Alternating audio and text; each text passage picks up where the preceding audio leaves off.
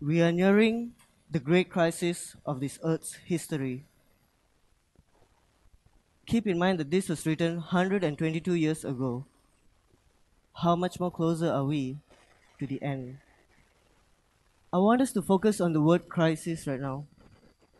There are many different definitions for the word crisis, but there's one which caught my attention. It was an online Oxford dictionary, lexicon.com, where it actually describes crisis as a time when a difficult or important decision has or must be made. Are we living in that time? Absolutely. We're living in a time where important and difficult decisions has to be made. Important because it depends on your salvation, on your eternal life, and difficult because there are sacrifices which comes along the way. God's plan of redemption has two crises in its face. The first crisis was during the closing scenes of the life of Christ. The final crisis, which the second one, was during the closing scenes of Earth's history. Even though these two crises are far apart, one is during Christ's time on earth and one more is towards the last days. Yet there are parallels between these two crises.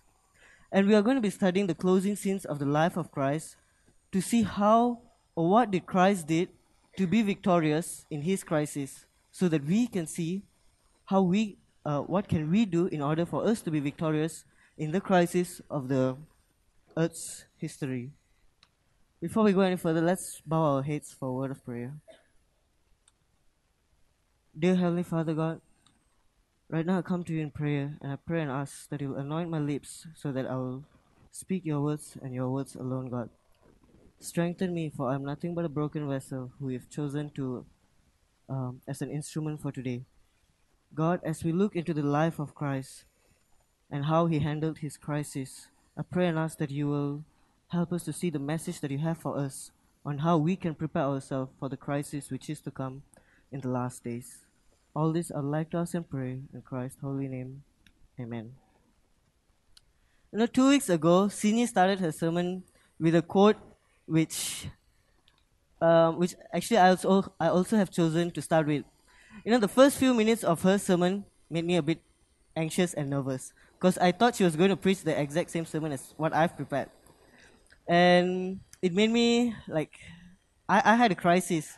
Like I had an important and difficult decision to make. Should I change my sermon or should I just repeat whatever that she has shared? But eventually, as I listened more and more of her sermon, I realized that hers was a different part of um, different message compared to mine.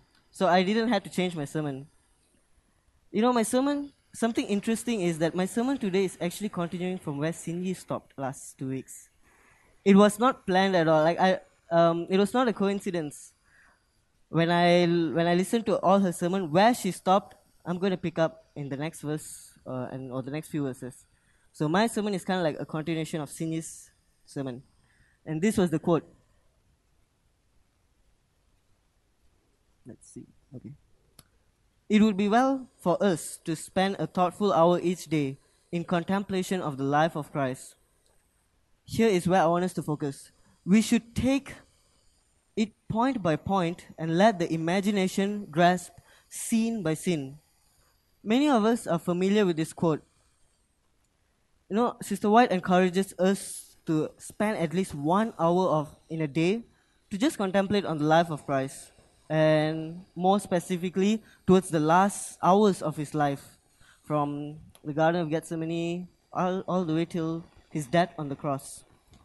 When I was younger, when I understood this statement, I tried applying it, but then in less than 5-10 minutes, I already went through from Garden of Gethsemane to the cross, and I was wondering how can you contemplate for 1 hour?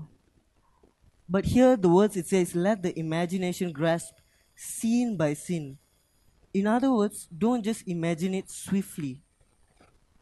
Imagine the details in depth. Think of the situation around, like what kind of, how the crowds were reacting to. Don't just focus on Christ. Imagine the scenario around him, the surrounding around him. Don't miss out any details.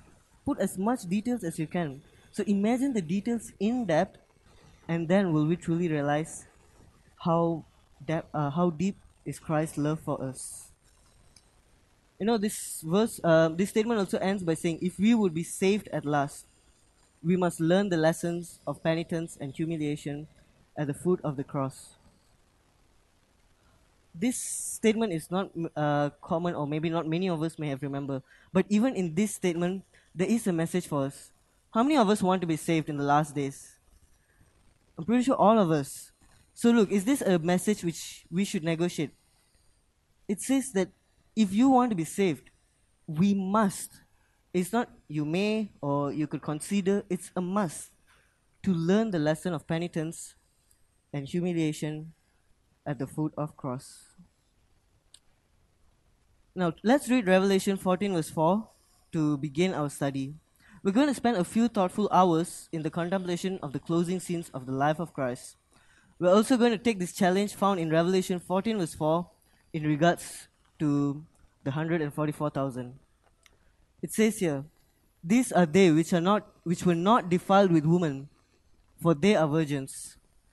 These are they which follow the Lamb whithersoever he goeth. These were redeemed from among men, being the firstfruits unto God and to the Lamb. Look, the Bible teaches us that the 144,000 were close behind Jesus. Wherever Jesus go, they just followed. Never once did they left his side. And if you want to be part of the 144,000, the part of the people who survives when Christ come again, it says here that we should follow him wherever we go, wherever he goes. And as we look at the great crisis of this earth history that is just before us, it's good for us to see how did Christ do in his crisis. Because remember, we want to follow him as close as possible. How he faced his crisis is how we want to emulate as well, how we are going to prepare ourselves so that we can be successful in this crisis which is to come. Let's also read 1 Peter chapter 2, verse 21. It says, for even hereunto were ye called, because Christ also suffered for us, leaving us an example that ye should follow his steps. Many of us, including myself, we read this verse in a very broad and general sense. We say that, whatever Jesus, like his life on earth is supposed to be an example for us. Well, that is true. But Peter was talking about something more specific. Peter said here that, look, because Christ also suffered for us, that is what should be an example. Peter was focusing on the sufferings of Christ. In other words, the closing scenes of the life of Christ. Peter was saying, look into that. That is your example. Look into Christ's suffering. That is your example. This is what Peter is asking us to follow. And as we see Jesus in the Garden of Gethsemane, where his human flesh is recoiling at the thought of taking the sins of the world upon him, are we willing to follow him there? As he's there praying to his Father for the Father's will to be done, are we willing to follow him there? As the angry mob treats him inhumanely, even not like how they would treat an animal, they drag him to the place of trial and falsely accuse him. Are we willing to follow him there?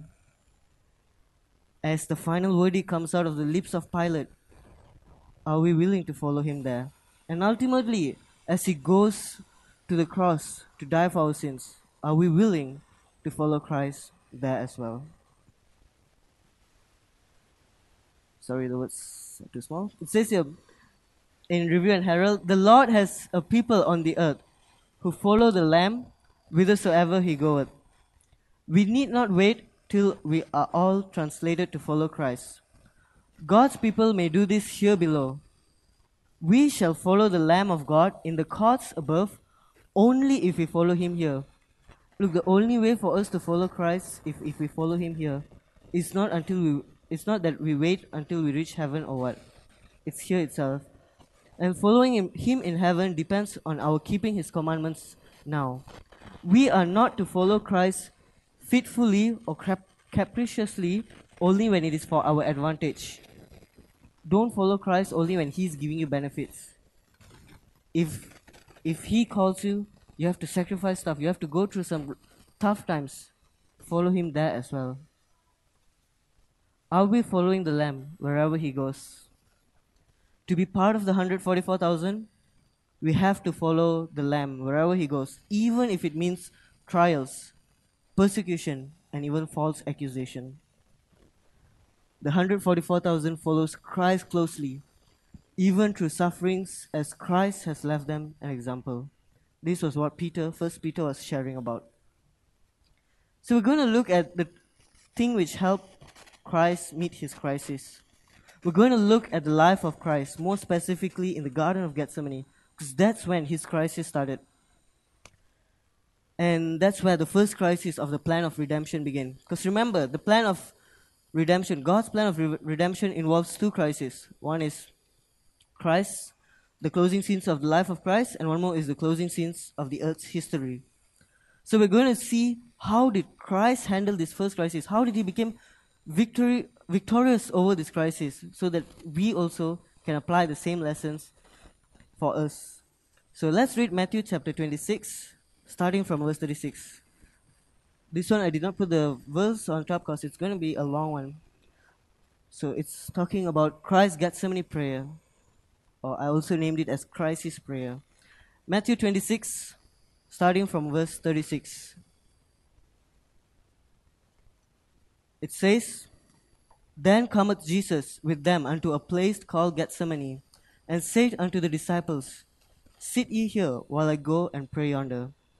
And he took with him Peter and the two sons of Zebedee, and began to be sorrowful and very heavy. Then said he unto them, My soul is exceeding sorrowful, even unto death. Tarry ye here, and watch with me. And he went a little further, and fell on his face, and prayed, saying, O my Father, if it be possible, let this cup pass from me. Nevertheless, not as I will, but as thou wilt.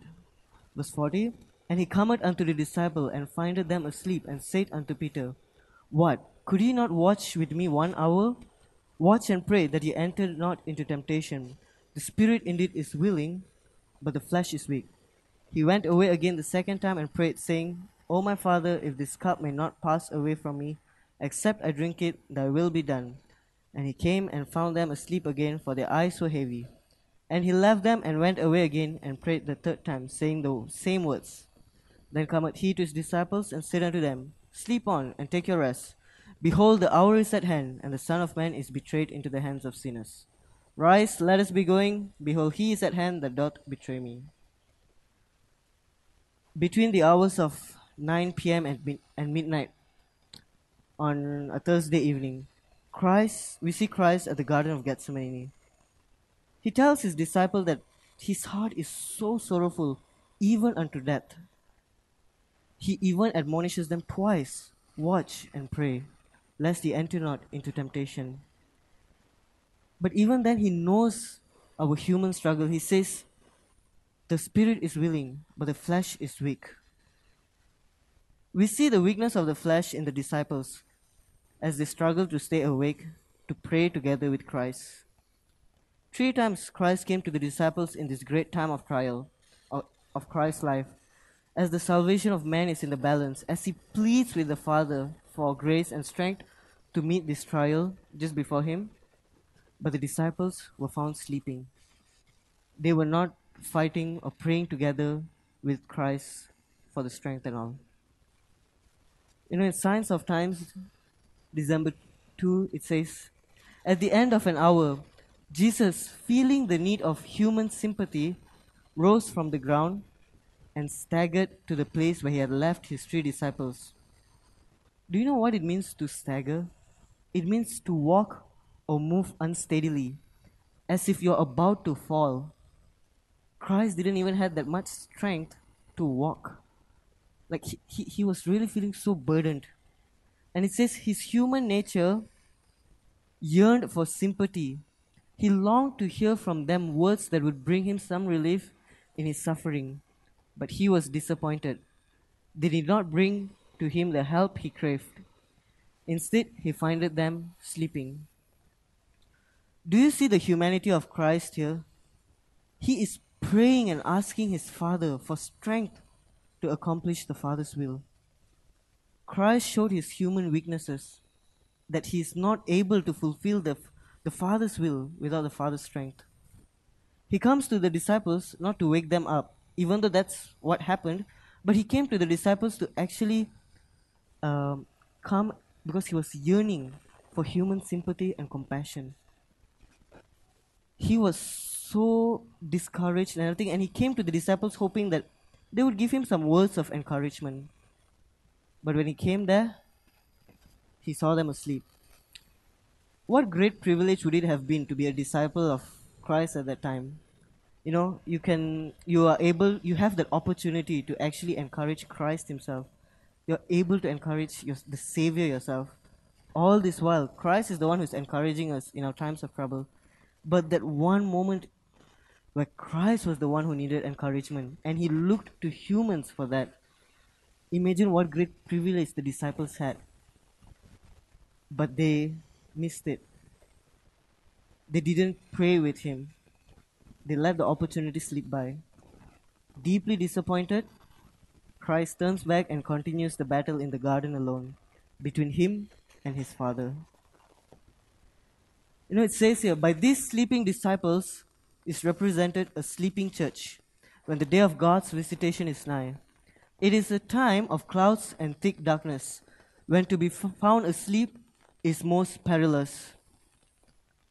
The sleeping disciples represents a sleeping church, not just in any generation, but in a generation where it's the most perilous time to sleep. It's the most dangerous time to be found sleeping. Unfortunately, many Christians, including ourselves, are spiritually sleepwalking. Yeah, we come to church every week. We sing all the hymns, we sing the scripture songs joyously, we mingle with our brothers, sisters in Christ, stay for potluck, and some of us, we may even stay for the church activities in the afternoon, but we are still sleepwalking.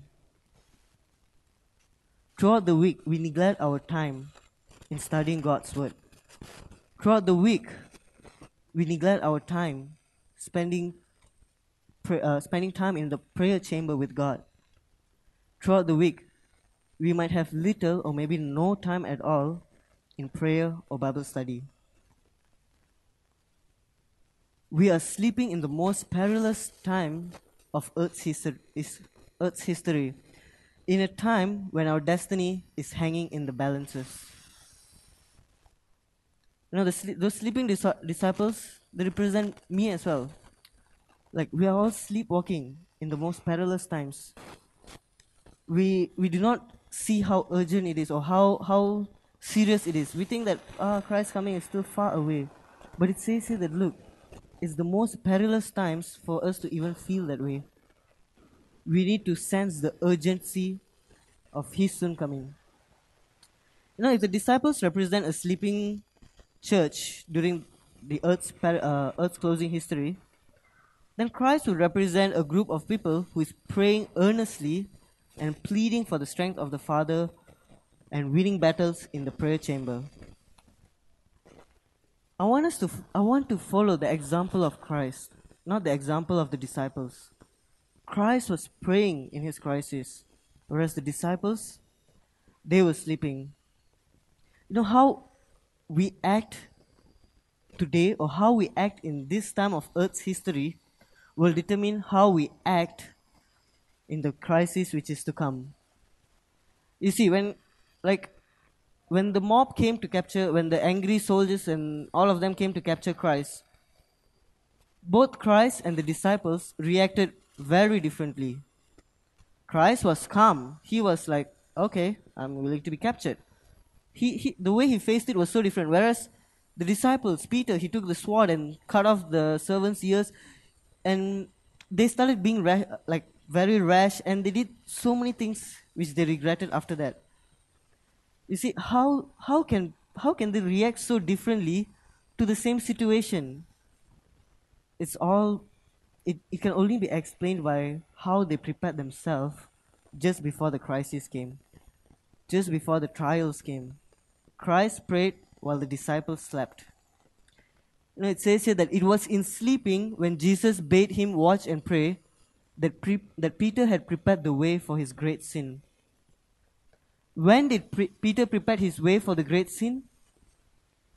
It was while he was sleeping. Christ was admonishing him, watch and pray.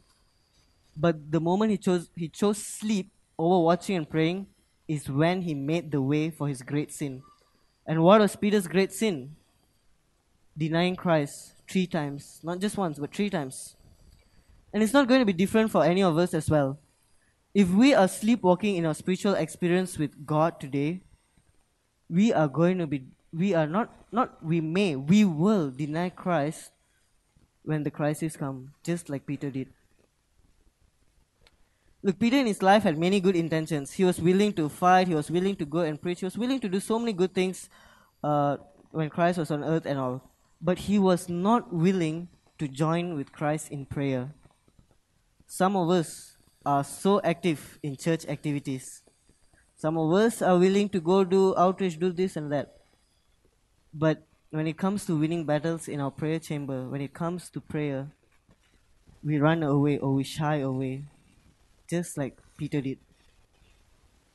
Look, when the battle comes, we pull out our sword and we end up doing things which we regret, just like how Peter pulled up his sword and cut off the servant's ear. So it was in sleeping that Peter prepared the way for his great sin. God help us that we do not follow his example. So the tool to overcome the crisis was Jesus prayed while others slept. Prayer is the tool which Christ used to overcome his crisis, his struggles, his conflict, his trials. Prayer was what helped him to overcome it. Many of us, if not all of us, have prayer as our tool. But if you have a tool and you do not know how to use it, then what's the point of the tool? Like you have a hammer, but you do not know how to use it. The hammer becomes useless. So we are going to learn and see how do we use this tool? We're going to look at Christ's prayer in this Garden of Gethsemane and see what were the characteristics of his prayer. Look, if we think that prayer is just all about praises and bringing our requests, that is nothing. That is like, in educational terms, we'll say elementary school prayer. There is more to that in prayer. So we're going to see the 3 characteristics of Christ's Gethsemane prayer, or Christ's crisis prayer. So let's start with Matthew 26, verse 39. It says, "And he went a little further and fell on his face and prayed, saying, O my Father, if it be possible, let this cup pass from me. Nevertheless, not as I will, but as thou wilt." See, Christ is praying for the strength to do the Father's will. You know, there's something interesting in this prayer which many of us miss. Many of us are aware of this. Nevertheless, not as I will, but thou will be done. But there's something interesting in this prayer itself. Christ did not hesitate in asking the Father what he exactly desired, even though what he desired was not the Father's will. He said, look, if it be possible, let this cup pass away from me. I do not want to go through these trials. I do not want to go through this time of suffering. I do not want to go through this crisis. Please remove it from me. Christ was not afraid. He showed his humanity there. He showed that, look, I'm human too. I don't want to do this. Christ was praying a prayer which was not according to the Father's will. But he ends his prayer by saying, not as I will, but as thou wilt. But when you compare all 3 of Christ's prayer in the Garden of Gethsemane, you will notice something interesting. See, the first prayer, it starts off by saying he really did not want to go through this. It was his desire. But as he gets further and further into his prayer, the second and third prayer, he spent hours praying, his prayer changed. When we read Matthew 26, we seem as if it's just minutes of prayers, because it's just few verses. But we read earlier in Signs of Times, it says at the end of an hour.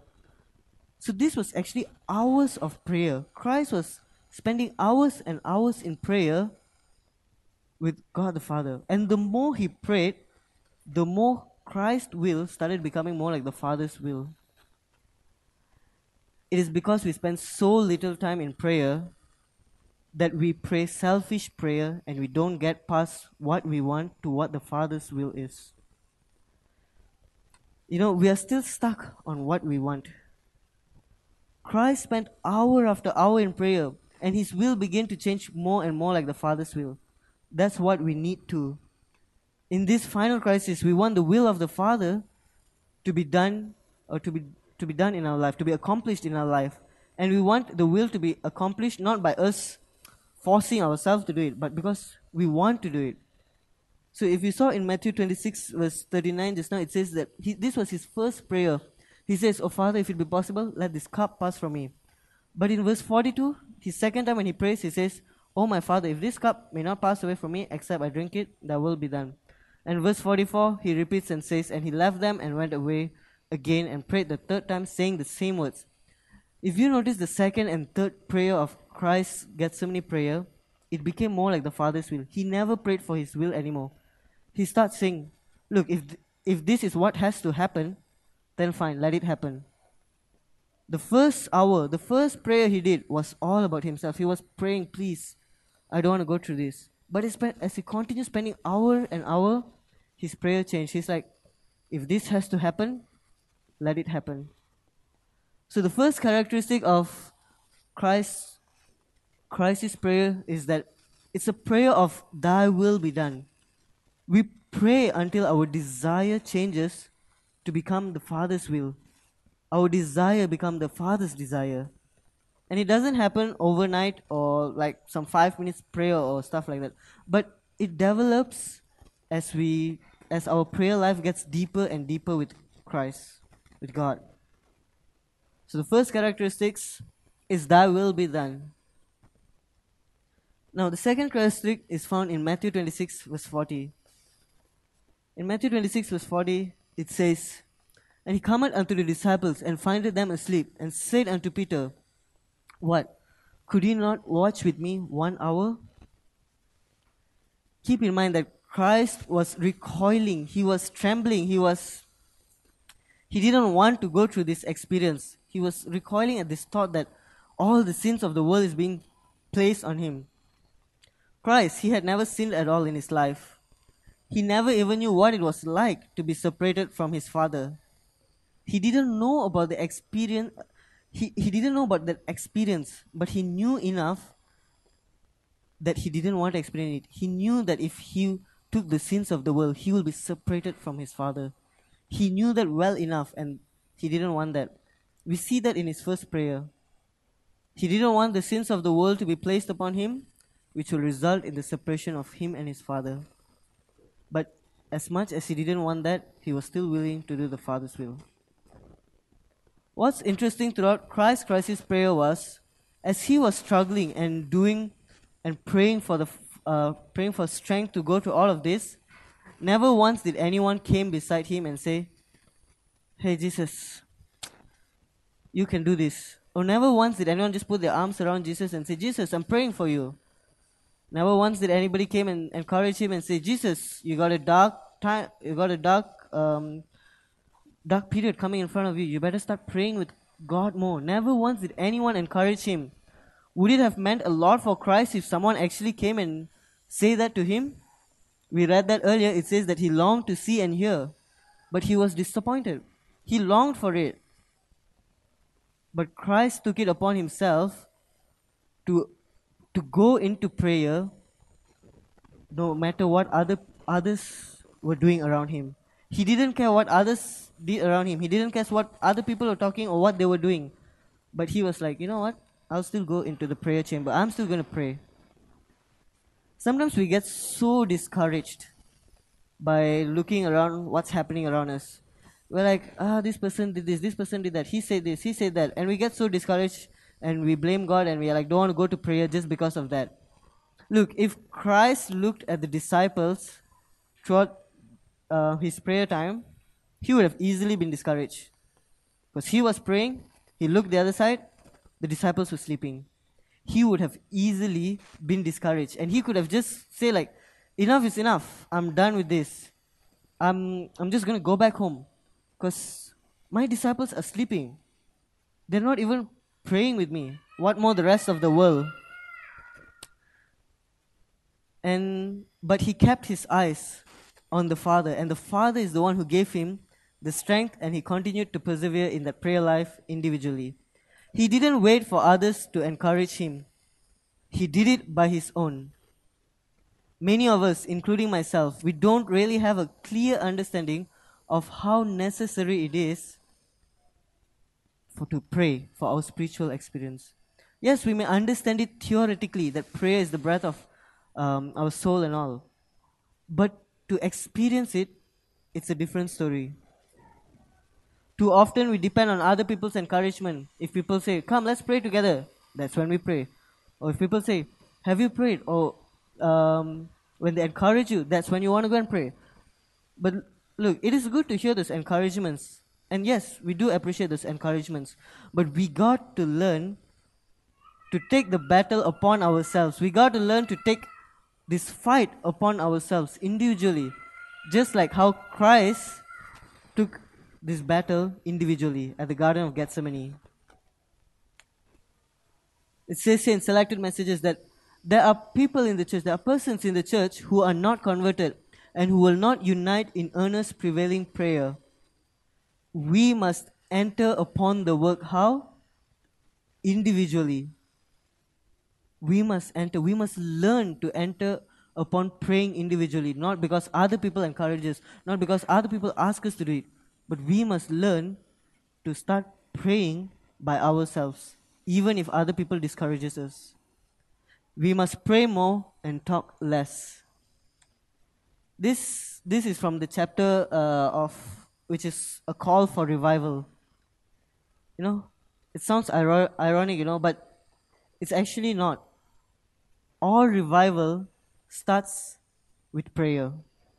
If you want to see revival in yourself, you want to see a change in your life, you want to see revival in your church, you want to see revival in your family, you want to see revival in, for those of you who are doing Bible studies, you want to see revival in your Bible study students, or if you want to see more Bible students or more Bible study contacts, pray. Without prayer, nothing can be accomplished. Get in the prayer chamber. Prayer chamber is where the battle is fought. It says here, one member working in right lines will lead other members to unite with him in making intercessions for the revelation of the Holy Spirit. See, this is the power of church members. One person's earnest individual prayer can lead another person to also do the same. Imagine what power it would bring if the whole church does this. Because it says here that, look, one person can lead another person. One person's earnest prayer can lead another person. Imagine if the whole church prays earnestly. Maybe we might see the work come to a close. Christ would have already been here. How many of us here actually do join the 40 days of prayer, or actually a prayer meeting group which we have throughout the week? We're told in pastoral ministries that prayer meeting is the pulse of the church body. How important is a pulse in a human's body? It's very important. Basically, if you don't have a pulse, you're dead. And that's what is written here. Prayer meeting is the pulse of the church body. If you are not praying, or if the church is not praying as a whole, the church is basically like dead. So we must pray more and talk less. So the second characteristic of Christ's prayer was that he entered into this work individually. He didn't wait for others to encourage him or someone to call him along to pray.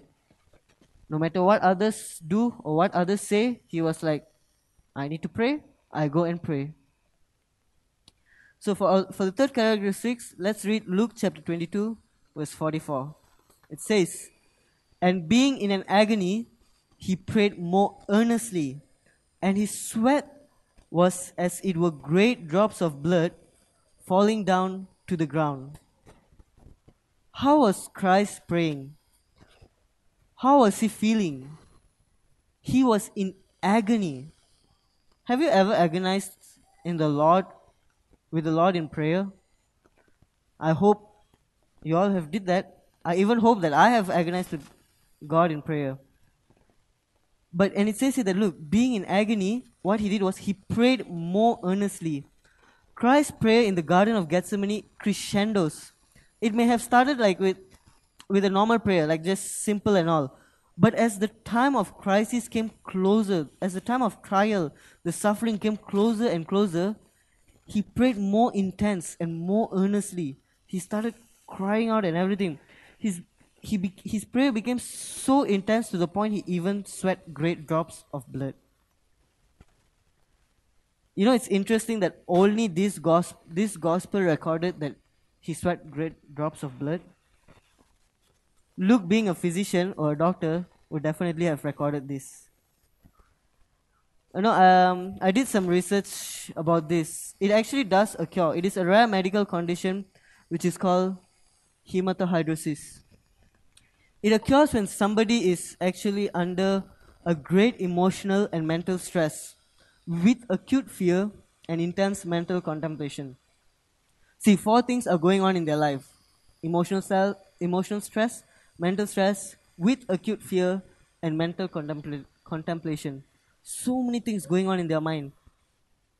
And what happens is their blood capillaries will rupture, it will burst, and it will go mix with the sweats of the blood, and they'll sweat blood. So it is not pure blood which comes out of Christ's sweat, it was mixed with sweat as well. But it only occurs when somebody is put under immense amount of stress. This was what Jesus was going through. You know, all this while when I was younger, I thought Jesus sweating blood was some supernatural event. It's like, oh, he's God, so that's why he's sweating blood. Uh, oh, it's only something which God could have done, or something like that. But as I was preparing this sermon, I realized that that was not the case. Christ sweating blood was to show how earnest and intense his prayer was, how much he was battling and struggling with God in prayer. Look, there was also interesting things which I found about people who suffer hematohydrosis, is that they will suffer from an extremely sensitive skin, not just sensitive skin, but extremely sensitive skin, and they will also suffer dehydration as a result of hematohydrosis. Why I put this here? Look, how many of us, like, if I punch or slap someone here, it will definitely be painful, right? And we are having normal skin. Imagine Christ, he just sweat blood. His skin became extremely sensitive.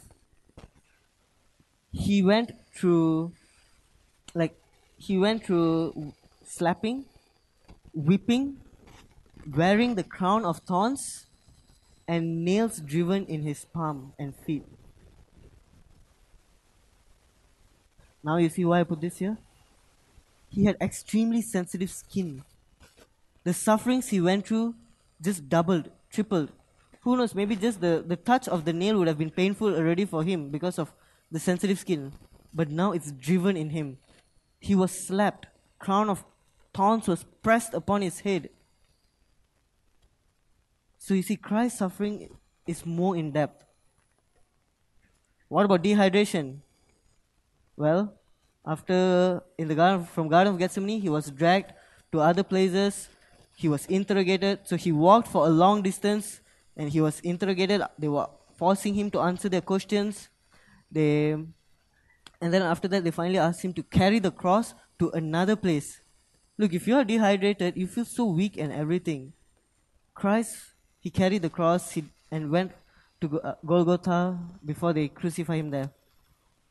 You know, now, when I read back the word, I thirst, which Christ said on the cross, it means so much deeper already to me. It has a deeper meaning to me already.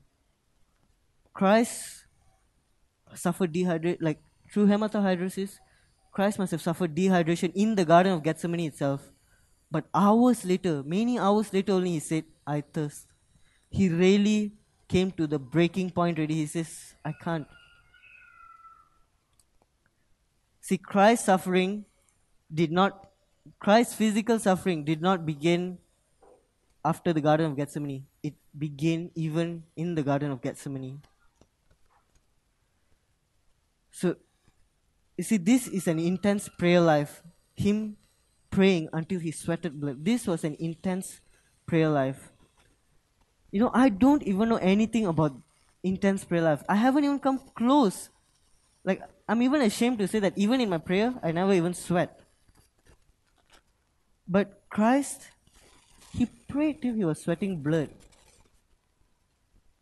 Many of us, including myself, we struggle to maybe do even, I don't know, a 1 minute prayer. And even if we do succeed in doing a 1 minute prayer, it becomes just a simple, shallow prayer where we just pray for simple things instead of really battling with God in prayer, even in that 1 minute. The best many of us maybe have given is when we cry out to God in prayer in our tough time.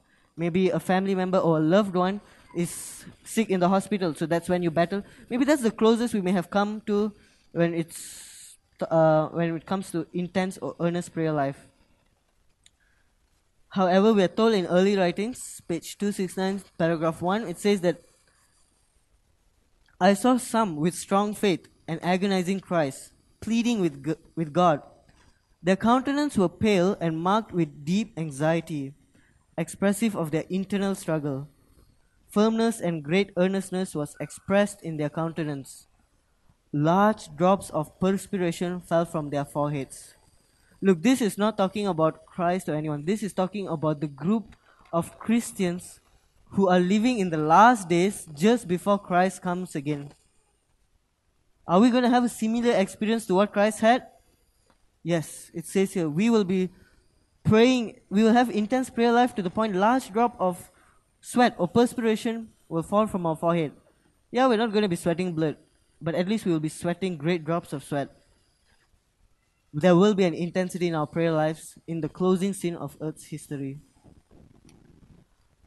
So the third characteristic of Christ's crisis prayer was, it was an earnest prayer. It was not just, oh well, I have to pray, so I pray. But he really was earnest. He really meant every single word he prayed for. So the three characteristics of Christ's crisis prayer was, a prayer of thy will be done. It was a prayer that was individually fought and won with the Lord in prayer. And it was also a prayer of earnestness. Brothers and sisters in Christ, the prayer life of Christ, which we just learned, and the prayer life of the Christians living in the end times, which we just read in early writings just now, does not happen instantaneously. It does not happen overnight. It's going to take, it's a long process. You have to train. You have to do it regularly before you can actually pray like how Christ prayed in the Garden of Gethsemane. Perhaps the reason why the disciples struggled or failed to pray together with Christ in the Garden of Gethsemane was because they were not willing to enter with Christ into prayer prior to the Garden of Gethsemane. Throughout Christ's ministry on earth, the 3.5 years he was with the disciples, whenever Christ prayed, the disciples were not always there with him. He was praying alone. And there was something interesting which I found about Christ's prayer in the book Prayer. It says Jesus prayed early in the morning. The early morning often found him in some secluded places, meditating, searching the scriptures, or in prayer. With the voice of singing, he welcomed the morning light. With songs of thanksgiving, he cheered his hours and brought heaven's gladness to the toil-worn and disheartened. How beautiful it would have been to hear the Savior singing. Like we all sing right now, but Christ was a perfect human being. Imagine a perfect voice singing. Imagine Christ singing. It would have been beautiful to hear that. But the disciples, again, they missed another great opportunity. They did not join with him to pray or do morning devotion with him. So that is why they had trouble, they had difficulty to pray with God during the comfort time, that when the crisis time came, it was impossible for them to pray with God. Before the trials and struggles come in our life, we better start preparing ourselves to have a habit of praying always. Because then it'll be easier for us to pray when the crisis comes. Because if we don't have the habit right now, it's going to be hard for us to pray. People grow in their prayer education. My question for you is, where are you in your prayer education? Are you still doing elementary, preschool kind of prayer, or primary, secondary, college? Or are you at PhD level already? Where are you in your prayer education? Don't you don't have to answer that question right now. Bring this question to God in prayer. Maybe when you go back home, bring this question to God in prayer. Ask him to show you where exactly are you in your prayer education. He will give you an exact answer. He will show you exactly where you are. And he will show you how to grow as well. We need to grow in our prayer education. The more time we devote to our prayer life, the more we will enjoy it, and the more higher we will grow in our prayer education as well. Christ won the battle. Christ won this crisis, or Christ won this battle at the Garden of Gethsemane, not on the cross. Keep in mind, if Christ's first prayer was to come out of suffering, and he never battled with God in prayer, and he looked at the disciple, he would have been discouraged already. His will would not have been changed to become the Father's will, and he would give up on saving us already. That is why the battle was won in the garden itself, not during the crisis, it was before the crisis. So don't wait until trials or tribulations come into your life to say that that's when I will spend time with God. Because you'll only be successful if you prepare beforehand. I pray that by God's grace, by the time the crisis comes, we will all be having PhD in our prayer education. So, and like what the book Early Writings described just now, we'll pray drops of sweat. We will have similar experience like that. And we will be victorious throughout the crisis. We need to reach to the point where we have a strong relationship with God, that he would be the only person you could think of. Whenever you have a problem, whenever you have a situation, he will be the only person, not the first, but the only person you could think of to run to. Christ had that deep relationship with him. That is why in his crisis time, he ran to his Father first. You know, in Matthew 10, verse 36, Christ warned us this. And a man's foes shall be they of his own household. Look, we will come to a point of time where even our own family, friends, maybe even church members will be our worst enemies. Where are you going to turn for help at that time? Who are you going to look for at that time? Christ turned to his disciples, but he couldn't find any help. There was no one to encourage him. He was disappointed. The only place where he found encouragement was his Father. We have to be deep in our relationship with God the Father, so that whenever a trial comes, the first and the only place we run to is the Father himself. Only there can we find encouragement and strength. Where are you in your prayer education? Do we have space to grow in our prayer education? We all do. There is still space for us to grow in our prayer life.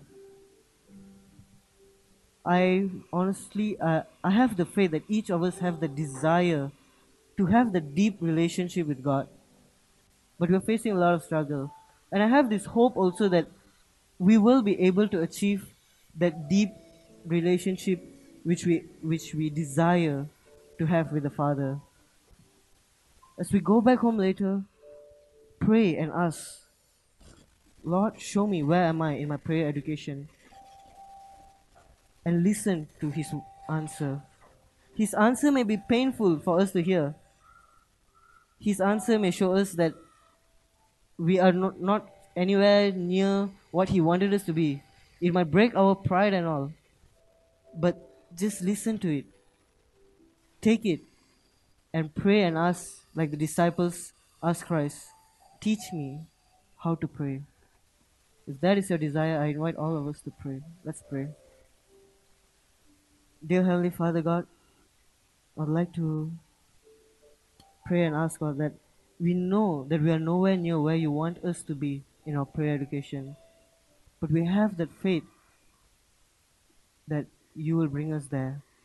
Many times we fool ourselves by thinking we are already strong in our spiritual walk. We are already good in our prayer life, in our Bible study life, but we've been fooling ourselves all this while, God. Break that stony heart of ours, break that pride in us, and help us to hear to that still small voice of yours, which teaches us where exactly we are and what should we do to deepen our relationship with you. Give us that strength, God, to spend time with you in prayer so that by the time the crisis comes, just like how Christ was having his crisis prayer, praying in earnest, intense prayer life, we will also be doing that. Help us, God, to be prepared for your soon return. And that preparation begins with prayer. So help us with our prayer life. All this I'd like to ask and pray in Christ's holy name. Amen.